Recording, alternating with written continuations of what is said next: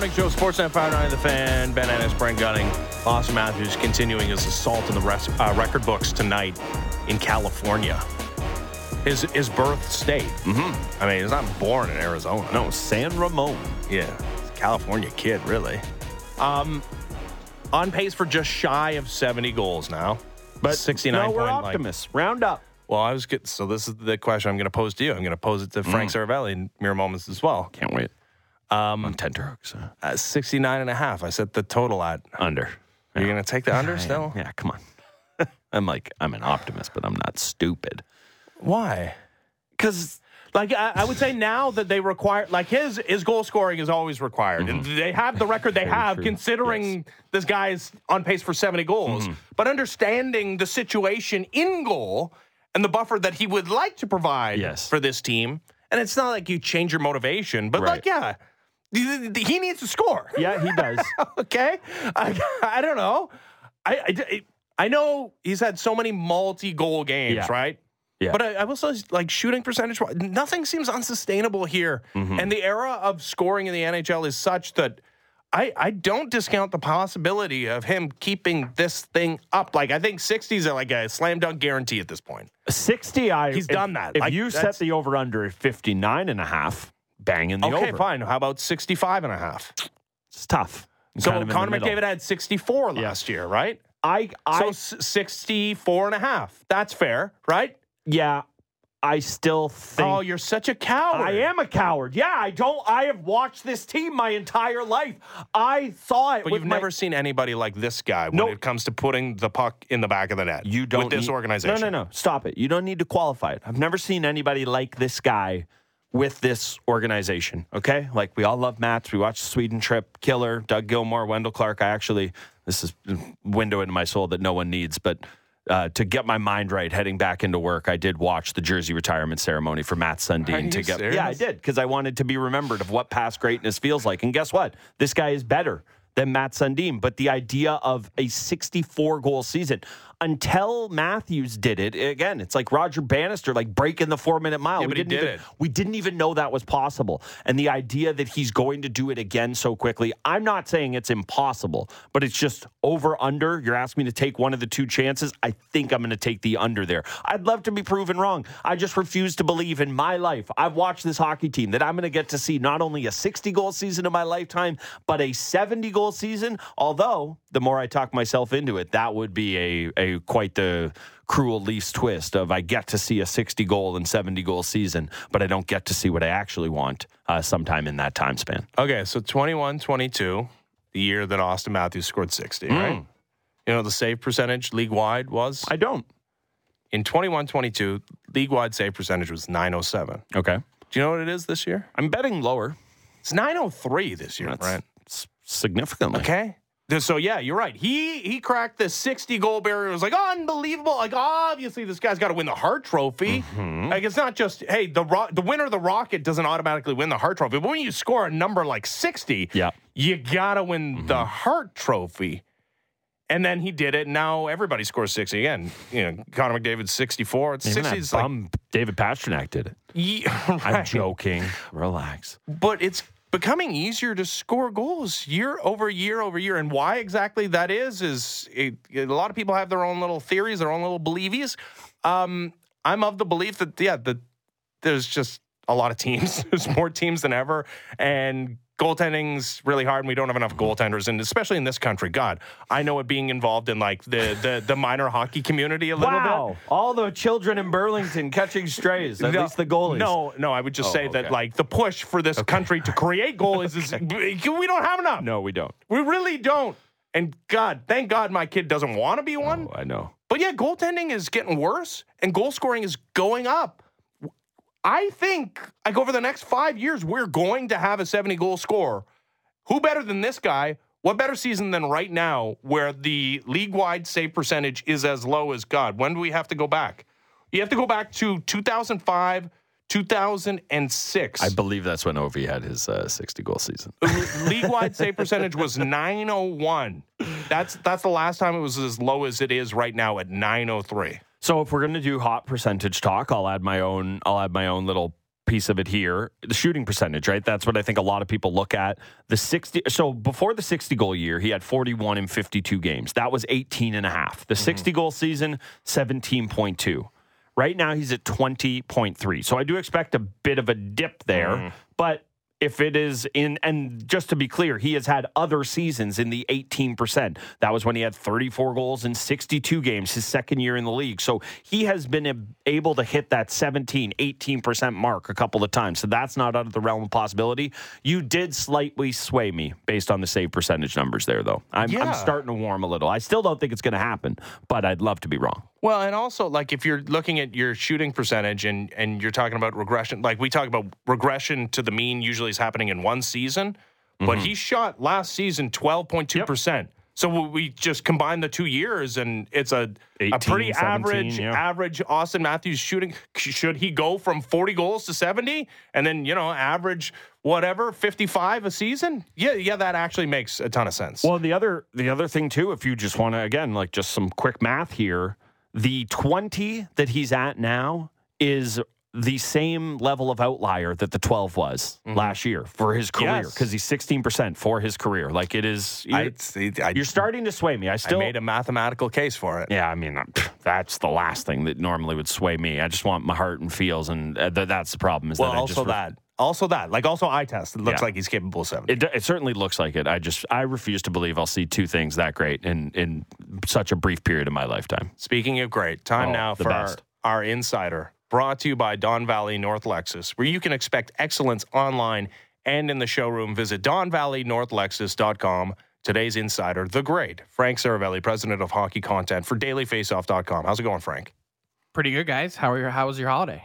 Pretty good. My kid's got a PS5, and my 5-year-old's eyeballs are like irreparably damaged because his eyes were so wide open, and his voice also irreparably damaged because he was as excited as you would hope him to be if you were going to invest in a PS5. How was yours? Be careful. Be careful down there, wherever you put it. We put ours in the basement. Yeah, that's where ours is. I had one of the, I redid my basement, finished it, put a beautiful 75-inch TV on the wall, got the PS5 hooked up. And one day I came home. I was away for a trip for work. I come home. My wife's like, hey, you should check out the basement. And I go down, and the entire TV was smashed. And the controller, quote, slipped out of my son's hand in anger. The golf club often slips out of my hand, too, Yeah, rage quitting an NHL 23 game. I thought you were going to tell me, like, the drywall had a hole in it. The TV is a different deal. How did you deal with that? Because that would be a tough one. Yeah, I'm worried this isn't my future. Walk. Yeah, please tell me how to get through this, because my guy loves playing mini sticks way too close to a television as well. So yeah, please tell me how you get through this, Frank. Yeah, be careful. I'm just saying you should begin to mentally prepare yourself. Okay, all right. I'm not looking forward to that. All right, so I'm going to ask you the same question I asked Brent. I guess 69.5 is too high to set it because all you guys are going to take the coward's approach. And, obviously, Austin Matthews not going to score 70 this season. Okay, so let's set it at Connor McDavid 64 last year. 64.5 goals over-under for Austin Matthews this season. Taking the over. Attaboy. I think, for me, it really only comes down to health. Like, I think he shatters 64. He's got to play all of his games, though. You can't have a 5-game, stint where he's out of the lineup. Mm-hmm. That's going to kill him.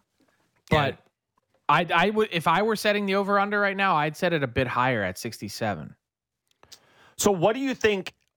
I mean, obviously, it's some element of all of these things, but is this more Matthews being a transcendent goal scorer? Is this more goaltending slipping across the NHL? Is it kind of, 6 of one, half dozen of the other? How do you look at it? Like, we look at it. He had 60 last year. 3 years ago. We hadn't seen that in forever. Then you see Pasternak and McDavid both get over there. I've been referencing the joke of it's like when we've had our first 4-minute mile and all of a sudden everyone's gone, oh, I guess we can do that. What do you think has led to the kind of spike jump in goal scoring, especially from individual players with such high numbers over the last couple of years?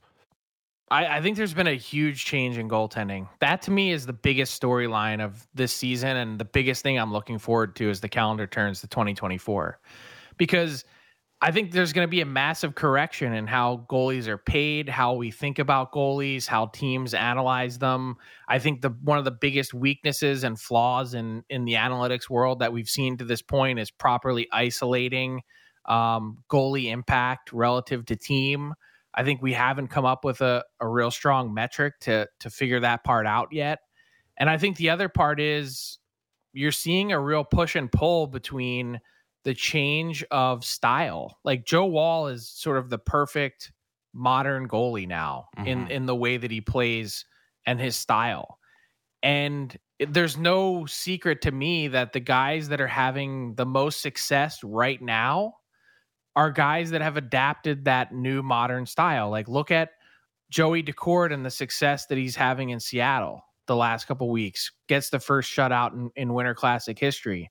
Joel Hofer in St. Louis, he plays the more modern style. He's sort of picking up the ball and running with it when Jordan Binnington can't. It's been that part of it, and then now you're going to see the money part come in, which is we talk about it all the time how goaltending is voodoo. Some of the smart teams are really getting to that fact right now and saying, you know what, maybe we can go with Joe Woll and whoever it might be, Martin Jones or the Hildebeest or whoever, like get someone else in there that doesn't make a lot of money, move Samsonov out, and let's use that cap space because whatever we'd get is going to be pretty similar either way. Yeah, they've been proven correct very much on pushing Samsonov in arbitration and not giving him the long-term deal that he's so required and felt he earned with his season, not just during the regular season, but the postseason last year. Like, obviously, yeah, needed to show more. Wouldn't you have felt that way if you were him, too? If I were him, yeah, absolutely. But, yeah, and it sucks. Like, on a personal level, he must have felt like, holy cow, like, I was non-tendered by the team that selected me in the first round, and I'm floating out in space, and I take lesser to go to this franchise that I thought I'd have a good chance to be the starter, and I was the starter, and I exceeded in this place. It's so impossible to succeed in that position. I gave them their first postseason series victory, and I got to do it all over again, and I've fallen. Like, it sucks, but that's the business. That being said, do the Leafs need to go out into the market and get another goalie? I think they do. I think that part is unquestioned. Like, they need to get someone that has some experience that they can put behind Joe Woll if he falters when he comes back, and that can give them some modicum of a baseline of goaltending. That's really all you're asking for when you have a team as talented as the Leafs are up front. I mean, look at the way that they've been able to, like, part of the reason why, go back the last couple years, like go back to Jack Campbell's last year as a Leaf. Remember how bad he was in early January? That stretch of time where his numbers were awful, yet his record was actually pretty good. And look at Samsonov. Look at how many games he's been able to pile up points in. Like, they've got OT losses in games in which he's given up 6, 6, 4, and 4. Yeah. I mean, that they've been able to do it in spite of their goaltending. So what you're looking for is, you're like, just get me close to league average. Get me like 899, 900, 902. Like, the Leafs, it'd be nice to get a 929 or 945 run out of someone like the way that Daccord, as I just mentioned, has played in Seattle, but just give me average. We'll pay you less than average, and we'll just give me average, and that's all we want. Yeah, that's it. They don't need a guy to come in here and stand on their head. Like, we've been joking about it, but it's true. Like, they just need the guy to do the Grant Fuhr thing. It's like, don't let in the 6th, don't let in the 5th. That has been what they've kind of needed. I was going back. Is that so much to ask? Apparently, honestly, and I was about to say 2023, but we're all the way into 2024 now, and it's definitely too much to ask. You mentioned Campbell there. Obviously, the Leafs have done this before. Different front office, although not completely. Shanahan's still involved, where they went out and made their Campbell trade. I went back and looked at it, and in the game before that, Hutch got lit up, and then Michael Hutchinson got lit up, and then Freddie Anderson gets hurt. Hutchinson comes in and allows 3 goals on 13 shots, and it felt like the hand was kind of forced because they made the Jack Campbell trade that night. Do you think there's anything that can happen on this kind of West Coast trip in the back-to-back games that the Leafs have here that can force Treliving not to be looking, not to want to make a move, but have to act immediately? Or do you think he's much like the other GMs we've talked about in the league, be it a Carolina, be it Edmonton earlier on, where they're constantly looking and it's just a matter of finding the right kind of dance partner? No, I mean, obviously he's constantly looking, but I do think that there's probably, you have a 3-game run where you're getting 825 goaltending and you say, okay, it's great that Wall's coming back, but we have to stop the bleeding somehow just for the sake of the rest of the team. And you saw Eric Comrie also pass through waivers at the same time. Mm-hmm. I think one of the big things they've been wrestling with is, and this is what the Oilers went through a number of weeks ago when their season was basically hanging on the ropes. Who's out there that's a difference maker? Like, we don't mind making a trade and giving up a couple assets here or there, especially because of the nature of the position. And you just look at the trade history, they're really, you can't ask for a whole lot when you're trading a goalie. You just can't, especially if a guy doesn't have a lot of term. It's or does in that case. The goaltending market has never really been that strong. So when you're looking at who you can trade for, the question is this someone that we can rely on? Is this someone that we can, put our head on the pillow at night and sleep comfortably knowing that we're going to get some baseline of success? And I think to this point, the goalies that have been floating out there in the ether that have been available for a while, no one really gives you the warm and fuzzies, and you're like, well, we might as well just stick with what we have, or at least give someone else a new run to try and see if they can find their game somewhere. And it wouldn't surprise me at any point if Samsonov, at some point in the next 3 weeks, they say, hey, we gave you some time with the Marlies, some time to really work on your game. Let's come back and try this out. I'd be less surprised if Dennis Hildeby was just good. Like, he's been good in the American League this year. He's 22 years old. He's 6'7". He's a large human being. I guess the risk, and you think about goalie prospects taking longer to develop, but I don't know. Do you think this is a risky proposition? And who knows if he even plays at all, right? Like, it's possible they just run Martin Jones on back-to-back days, like as if like that's some far-flung idea. Like, you're allowed to do it, and they might with Martin Jones, but why not give him a game? I would. But like, do you believe in the? You're not going to break him. He's not a piece of china. That's what that's what I'm curious about, right? Because this is a 22-year-old guy who I'm sure the Leafs would hope is a big part of their goaltending future going forward. Is there a risk in breaking a prospect by giving him too much too soon? I don't think so.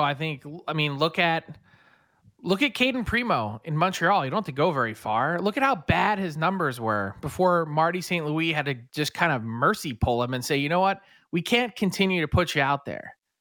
He's bounced back. His numbers have looked really good. I think he's the perfect example on a way worse team. He's going to have way more support Hildeby will in front of him to try and figure this out. And Primo's 2 years older, so he would have been, his NHL career started 4 years ago at the age of 20, and his numbers weren't great. But I look at the way that he's played this year. I look at the way that teams think of him. And the mental capacity that he's had to sort of park that. I'd be trying to turn over every rock that I could within my own organization before having to look elsewhere. Well, yeah. Sorry, go ahead, Frank. No, I think that's the best spot you can be in. Is maybe you're only looking for a 2 to 3 week run. Well, that's what I was going to say. It's the stakes of this all. Like, no one's sitting here thinking, and by the way, a great nickname in the Hildebeest is going to come in here and save the day. But stranger things have happened, and just following the progression of Wall. I mean, this is kind of how it happens. You see guys build, they have a nice little run, and you'd like maybe a longer track record, the American League, but throw them out there and see what happens. Obviously there is a lot of talk in terms of trading for a goaltender, both in Toronto and elsewhere league-wide, but the conversation we've been having all year long regarding this Leafs team before the season even started was, what are they going to do about that blue line? How much do you think the questions they have surrounding their goaltending and the possibility that they might have to use the somewhat limited assets they have, how much do you think that is complicating the search for a defenseman? I mean, it felt like the Chris Tanev stuff was really simmering, and I don't know if that's kind of on the back burner now, if Calgary's seeing where they're at, but how much does the Leafs' potential need to trade for a goalie play into the possible trade for a defenseman that I think we all think is coming to a certain extent. Yeah, and I think that's why, I think it's all related, and I think that's why if you're Brad Treliving, you don't go out and spend those assets in November as soon as you get the green light on Klingberg.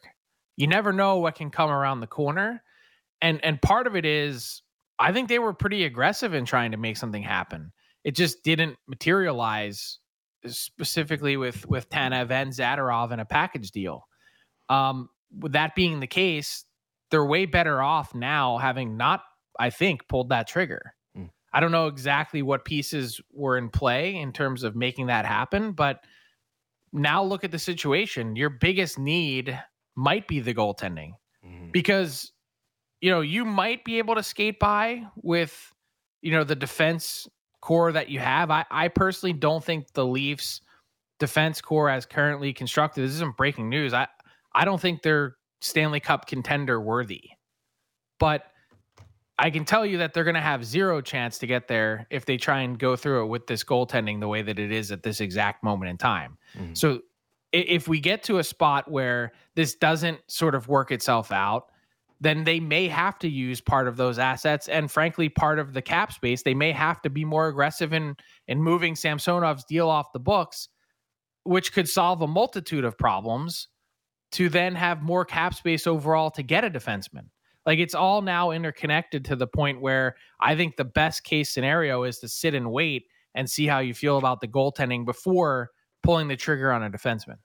Plus, if you're Brad Treliving, you got to think about the William Nylander extension, which apparently is being worked on. Like, we hear little dribs and drabs, like, oh yeah, you're grinding it out. As your perception of the percentage chance of that being resolved this season changed over the last couple of like where are you on the William Nylander negotiation? No, I think it hasn't really changed much in the sense that to know Brad Treliving and the way that he thinks about this and the way that he sort of goes about his job, he kind of he's relentless. He kind of pecks at you and tries to and has a long history, of course, with William Nylander's agent going back to the time that they dealt with Johnny Gaudreau. Like they have a pretty good understanding of how each other works. And so I'm sure that he's, every day kind of pecking away at this, trying to make some headway, trying to get them to get to the table to make something happen. That it'd be real nice to get that done. But I think in the meantime, I think the Nylander camp's kind of just comfortable. Like they're not losing any ground by just seeing things play out. Nope. I think you could just leave it at William Nylander, comfortable. Yeah, I was going to say, I'm just picturing him in that tank top he wore on the Swedish talk show. He's like, yeah, I'm just chilling. How often do you picture him in that tank top? More often than you'd like to admit, and definitely more often than I would picture either of you in it. That's for sure. Well, that's for certain. But I was in Sweden. I know he wanted to do that one shirtless. So you got the sanitized version. They bartered him into the tank top. That's good for them. Frank, Happy New Year. Thanks, buddy. Happy New Year, guys. Have a good week. You too. Frank Seravalli, president of hockey content for dailyfaceoff.com. He was our insider, brought to you by Don Valley North Lexus, where you can expect excellence online and in the showroom. Visit donvalleynorthlexus.com. It's a great point by Frank.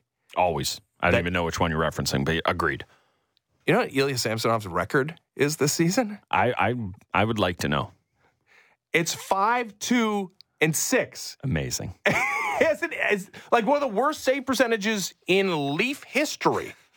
And he's got, depending on how you view overtime losses, sure. right? Like, you can make the argument he's been above 500 this year. Incredible. Like, he's certainly a high points percentage. 5-2-6. I mean, that's evidence. That's all the evidence really you need that the Leafs are actually good and being outdone by goaltending. That Ilya Samsonov does not have a horrible record this season. He started his year, remember game one against the Montreal Canadiens. He won his first two starts of the season. Thanks to Austin Matthews. Being horrible. Yes. He lost his starting job after the first two games. They were both wins. That's where this team is at. Also, on the cap front perspective, because we always have to keep it in mind. Thanks so much, Gary. So obviously, Samsonov, they can bury $1.5 million with him being down in the minors. That's not nothing. I think there's something at play there. This is a bad way to put it, but I think some people were probably a little. They were less than pleased to see Ryan Reeves back on the ice with the Leafs at practice. Obviously, the Leafs want the player healthy, and we all want good health for the player. But I think there were some people that saw him mysteriously fall at the tunnel when he left that game thinking, if that 1-3 is available at the deadline, that wouldn't be the end of the world. Don't hold your breath on that because Revo back at practice. Obviously, you always want people to be healthy, but if we're talking trades, you got to talk cap because that's the NHL in 2024. Mm-hmm.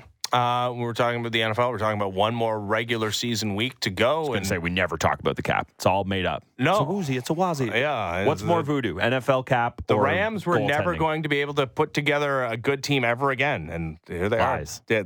Today on Liars Who Lie. Yeah. Anybody who said that.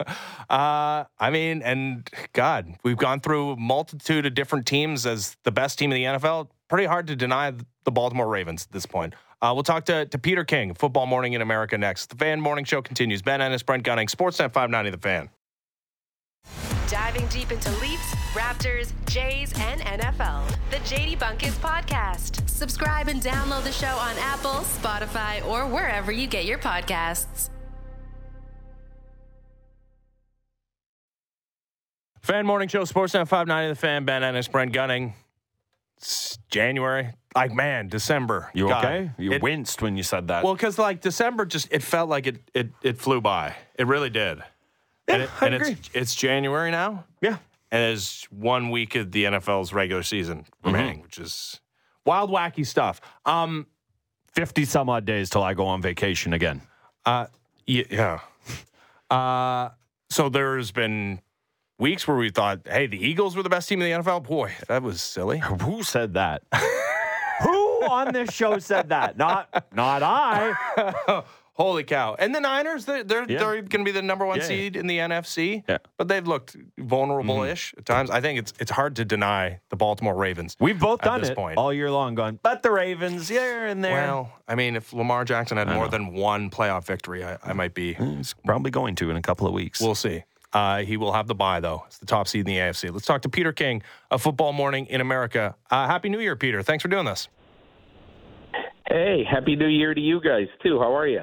Doing very well. So Good. this is an obvious question, but, like, is this the best opportunity? Because it feels like Lamar Jackson is going to win yet another MVP award and the top seed in the AFC. But is this the best shot for them in his tenure to win it all? Well, remember, they were the one seed, what was it, 4 years ago, and went to Tennessee, or Tennessee came into Baltimore and beat them. Jackson has a very checkered playoff record, in fact. He's 1-3 in the playoffs, hasn't played a playoff game in 3 years, but he's 1-3 in the playoffs. The Ravens have averaged only 13 points a game when he has played. So he's got a little proving to do in this postseason. I think 4 games is too small of a sample size to judge somebody on how good they are in big games. And Jackson, to me, has been very, very steely and very tough and very not concerned with anything. You know, not that he disdains the MVP, but he cares about only one thing right now, and that's winning the Super Bowl. And I think what is really interesting about the Ravens, probably as much as any team in football right now, if you look at them, they have the kind of depth that can withstand an injury. You've seen what happened to Miami. They've lost now both pass rushers. I have no idea how Miami's going to make a deep playoff run right now unless Tua is absolutely on fire. But the Ravens, they definitely could and should make a deep playoff run because that front office, that coaching staff, I mean, they have a deep roster. They've coached them well. Look at Isaiah Likely. When Mark Andrews went down, everybody thought, oh, my God, it's curtains for the passing game. But, you know, Isaiah Likely has come in the 5 games he started. He's averaged more receiving yards per game than Mark Andrews did when he played this year. So the Ravens have done a good job stocking the roster in positions like 23 to 45. And that's really paying off for them now. So looking at the AFC, I mean, it's pretty simple to just point to Patrick Mahomes and the Chiefs and say, well, they're going to be this team. But of the likely playoffs teams, who should give the Ravens the most pause just in terms of a matchup? You know, it's been such an odd year. I look at the 2 games they've played at the Browns or with the Browns this year. They couldn't be more opposite. You know, and again, I think we all look at the Chiefs and say, well, Patrick Mahomes is probably going to be the most tough for anybody to deal with. But of the AFC playoff teams, who should give the Ravens the most cause for concern? The unfortunate thing for the Ravens, as I look at the playoff field right now, is that if you ask me who are going to be the toughest games for the Ravens, the toughest foes in the AFC, who are the roadblocks on the way to the Super Bowl, they could play each of them in the postseason. They could play number 5 seed Cleveland in the divisional round in Baltimore. Joe Flacco making a return to M&T Bank Stadium in Baltimore. And then a week later, if Buffalo wins at Miami on Sunday night, I think Buffalo is going to win that game. But if Buffalo wins in Miami Sunday night, then they could be the team that goes in and plays the championship game at Baltimore. Those are the 2 best teams in the AFC right now, other than Baltimore, and the Ravens may have to beat them both to get to the Super Bowl in Vegas next month. It's pretty wild. The Bills can be the 2 seed in the AFC, but they still have yet to clinch their playoff spot headed into Week 18, and of course that's going to be the capper for the final week of the regular season, their game against the Dolphins. So yeah, Patrick Mahomes, he still exists, and they, you know, Harrison Butker kicking a bunch of field goals, leading them to a victory. But boy, do they have problems on offense. Let's maybe compare their offensive problems to the Eagles' defensive problems. Which one's more stark? Oh, the Eagles' defensive problems, without any question. The Eagles are in huge, huge trouble. But let's talk about Kansas City for a second. You still see in Kansas City a team that is so vulnerable and so iffy. I don't get any confidence in anything that Kansas City can do on offense right now. And I would be, and I wrote this almost as tongue-in-cheek in my column this week, but if you think about it, I mean, as crazy as this sounds, okay, if you think about it, that offense right now probably should be going through Isaiah Pacheco instead of Patrick Mahomes. Because Isaiah Pacheco, as long as he's healthy, is a danger to hit a home run on any play. You can't say the same thing for Mahomes right now. That is what would really, really worry me, and that's, if I'm Andy Reid, I'd be thinking for the first time since I coached this team, I'd be thinking of my offense and my passing game, especially, as a complementary piece to the puzzle. Because they're just not the same this year. Yeah, it's kind of remarkable to see. And, you know, I think again, we all look at Patrick Mahomes as a guy who can kind of paper over a lot. And I guess that is kind of the difference between offense and defense, right? You know, I think of the great defensive players. I just close my eyes. I think of like your Troy Polamalu's, your Ed Reed, your Ray Lewis. It's like those guys could be incredible players. They couldn't paper over everything the way a quarterback has been. But to your point, Mahomes hasn't necessarily been the guy to be able to do that. I do want to look at the NFC. I mean, things are getting tight there. We know who's going to be the 1 seed. Obviously, you have the crazy end to the Cowboys-Lions game. I guess I'll just start with you there. I mean, we have officiating, and this isn't a football thing, every year in every sport. There's big calls missed, or there's questionable decisions made in big spots. But what did you make of the end of that Lions-Cowboys game? And I guess also Dan Campbell's kind of comments coming out of it of, yeah, we're mad and we're going to use it as fuel, but we're not going to dwell on it. Look, I think that overall, the overarching fault here lies with Brad Allen, the referee. And, you know, assuming that what the Lions have said is correct, that, you know, the extra tackle who reported on the field late coming in, who I think 70-something times this year so far, has reported as eligible. And and if as he runs on the field, and two other players, Penei Sewell and Taylor Decker, go and report, go to the referee, not necessarily, although Taylor Decker said he reported, Penei Sewell didn't. But I know this is going to be counter to all the people who want blood, who want Brad Allen, we want him fired tomorrow. And I understand that, and I want to stress, to me, this is the main fault here lies with Brad Allen.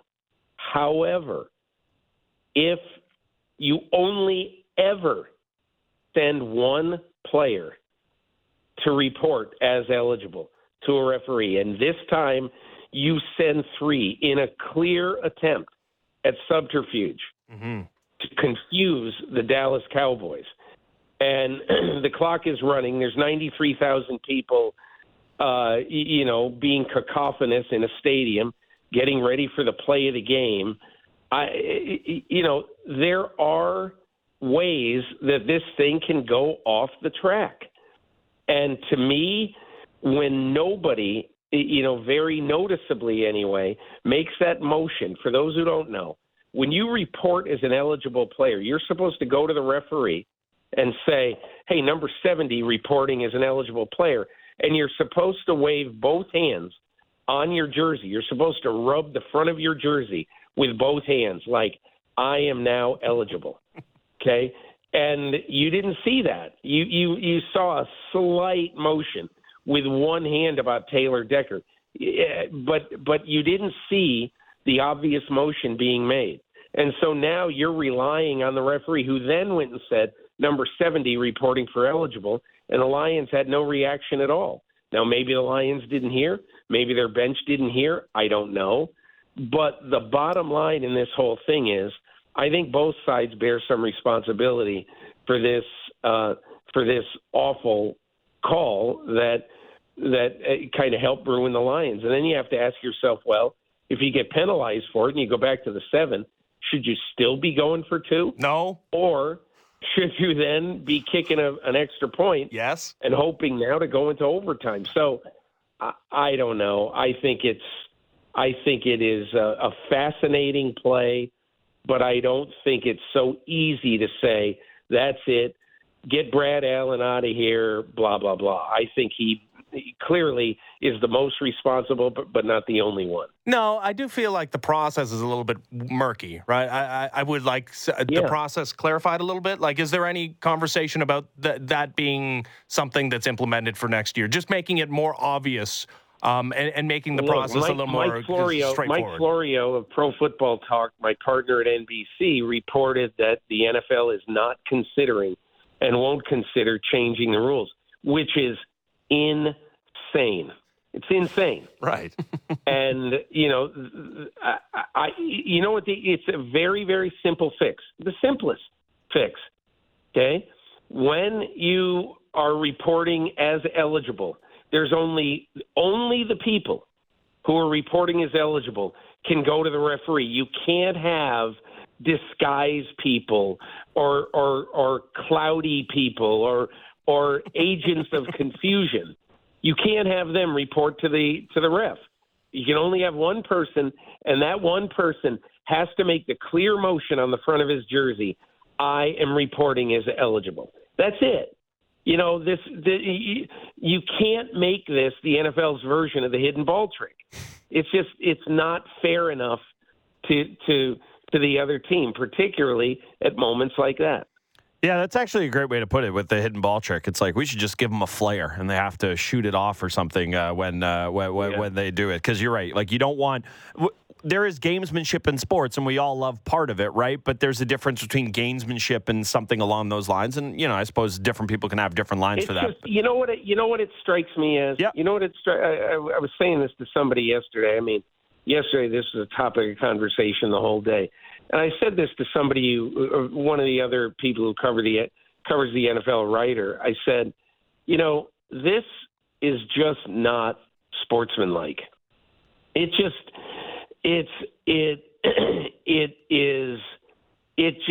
feels Bush League to me. It does. And look, I must say, it is not against the rules. Mm-hmm. So it's not against any written rule, but it just feels wrong to me. That's all. I'm not the arbiter of every fair thing in football. So there probably are going to be some people who won't agree with me, which is fine. That's what makes the world go round. But I don't like it. Yeah, I think I might be one of those people, but I don't love this, but I think I have just a hair more room for it than you do. Moving on, we talked about the Ravens, and they're the number 1 seed. We have the number 1 seed in the NFC as well, playing the same game we played. Which of the teams that are going to be playoff teams in the NFC should concern the 49ers the most? I mean, at one point, it looked like Eagles-Niners were on a collision course. Not so much anymore. Is it the Cowboys, Lions? Maybe it's a Rams team getting hot. How do you look at the team that should worry the 49ers the most in the NFC? I think exactly similar to what we discussed about the AFC with Buffalo being so scary, and who knows, Buffalo could be the 6th seed in these playoffs. I mean, you just don't know what's going to happen in the AFC right now. But I think the most dangerous team to the Niners is the Rams. And it basically is because the Rams staff and the Rams coaches know the 49ers so well. Not only that, but Matthew Stafford is a big game quarterback. He's won a Super Bowl. They're in the same division. So, and it's kind of a shame that this Sunday's game isn't going to be taken very seriously by either team, because neither team needs it to make the playoffs, So to me, I kind of look at this like the Rams are going to be trouble for the Niners, but the Rams probably are going to have to beat Detroit first. So that's not going to be easy in any way, shape, or form, because I think Detroit's better than the Rams. So I think it's Detroit, Rams, and Cowboys, but the 49ers have really had their way with the Cowboys going back to the last year in the playoffs, and then 42-10 when they just got strafed all over the place by the 49ers passing game and Brock Purdy in week 5 of this year. So I think right now I would say in order, I would say it would be the Rams, the Lions, and the Cowboys in that order are trouble for the Niners. There seems to be trouble ahead for David Tepper after it seems like pretty clear evidence. There should be. Yeah, that he threw a drink on not his own fans at least, but I mean, does this rise to a level at which a fine is not enough to punish David Tepper? I think the absolute minimum that the NFL has to do here is fine David Tepper $100,000 for this and make him issue a public apology, which he should do anyway. It's an idiotic thing to do. Look, I'm not comparing him yet to Daniel Snyder and his reign in Washington, but with the exception of the sexual peccadillos that Snyder obviously and the harassment stuff in Washington, they have two of the major things in common. First of all, they're totally unlikable people. And secondly, so far anyway, they're big-time losers with their team. So, I mean, he's got a lot of improving to do if he hopes to be even a decent NFL owner. But, yeah, the NFL has to come down hard on him for this. Hey, at least they got a couple of wins this season, but no first-round pick. Peter, always a pleasure. Again, Happy New Year. Thanks for doing this. Thanks a lot, fellas. Talk soon. See ya. Peter King, Football Morning in America.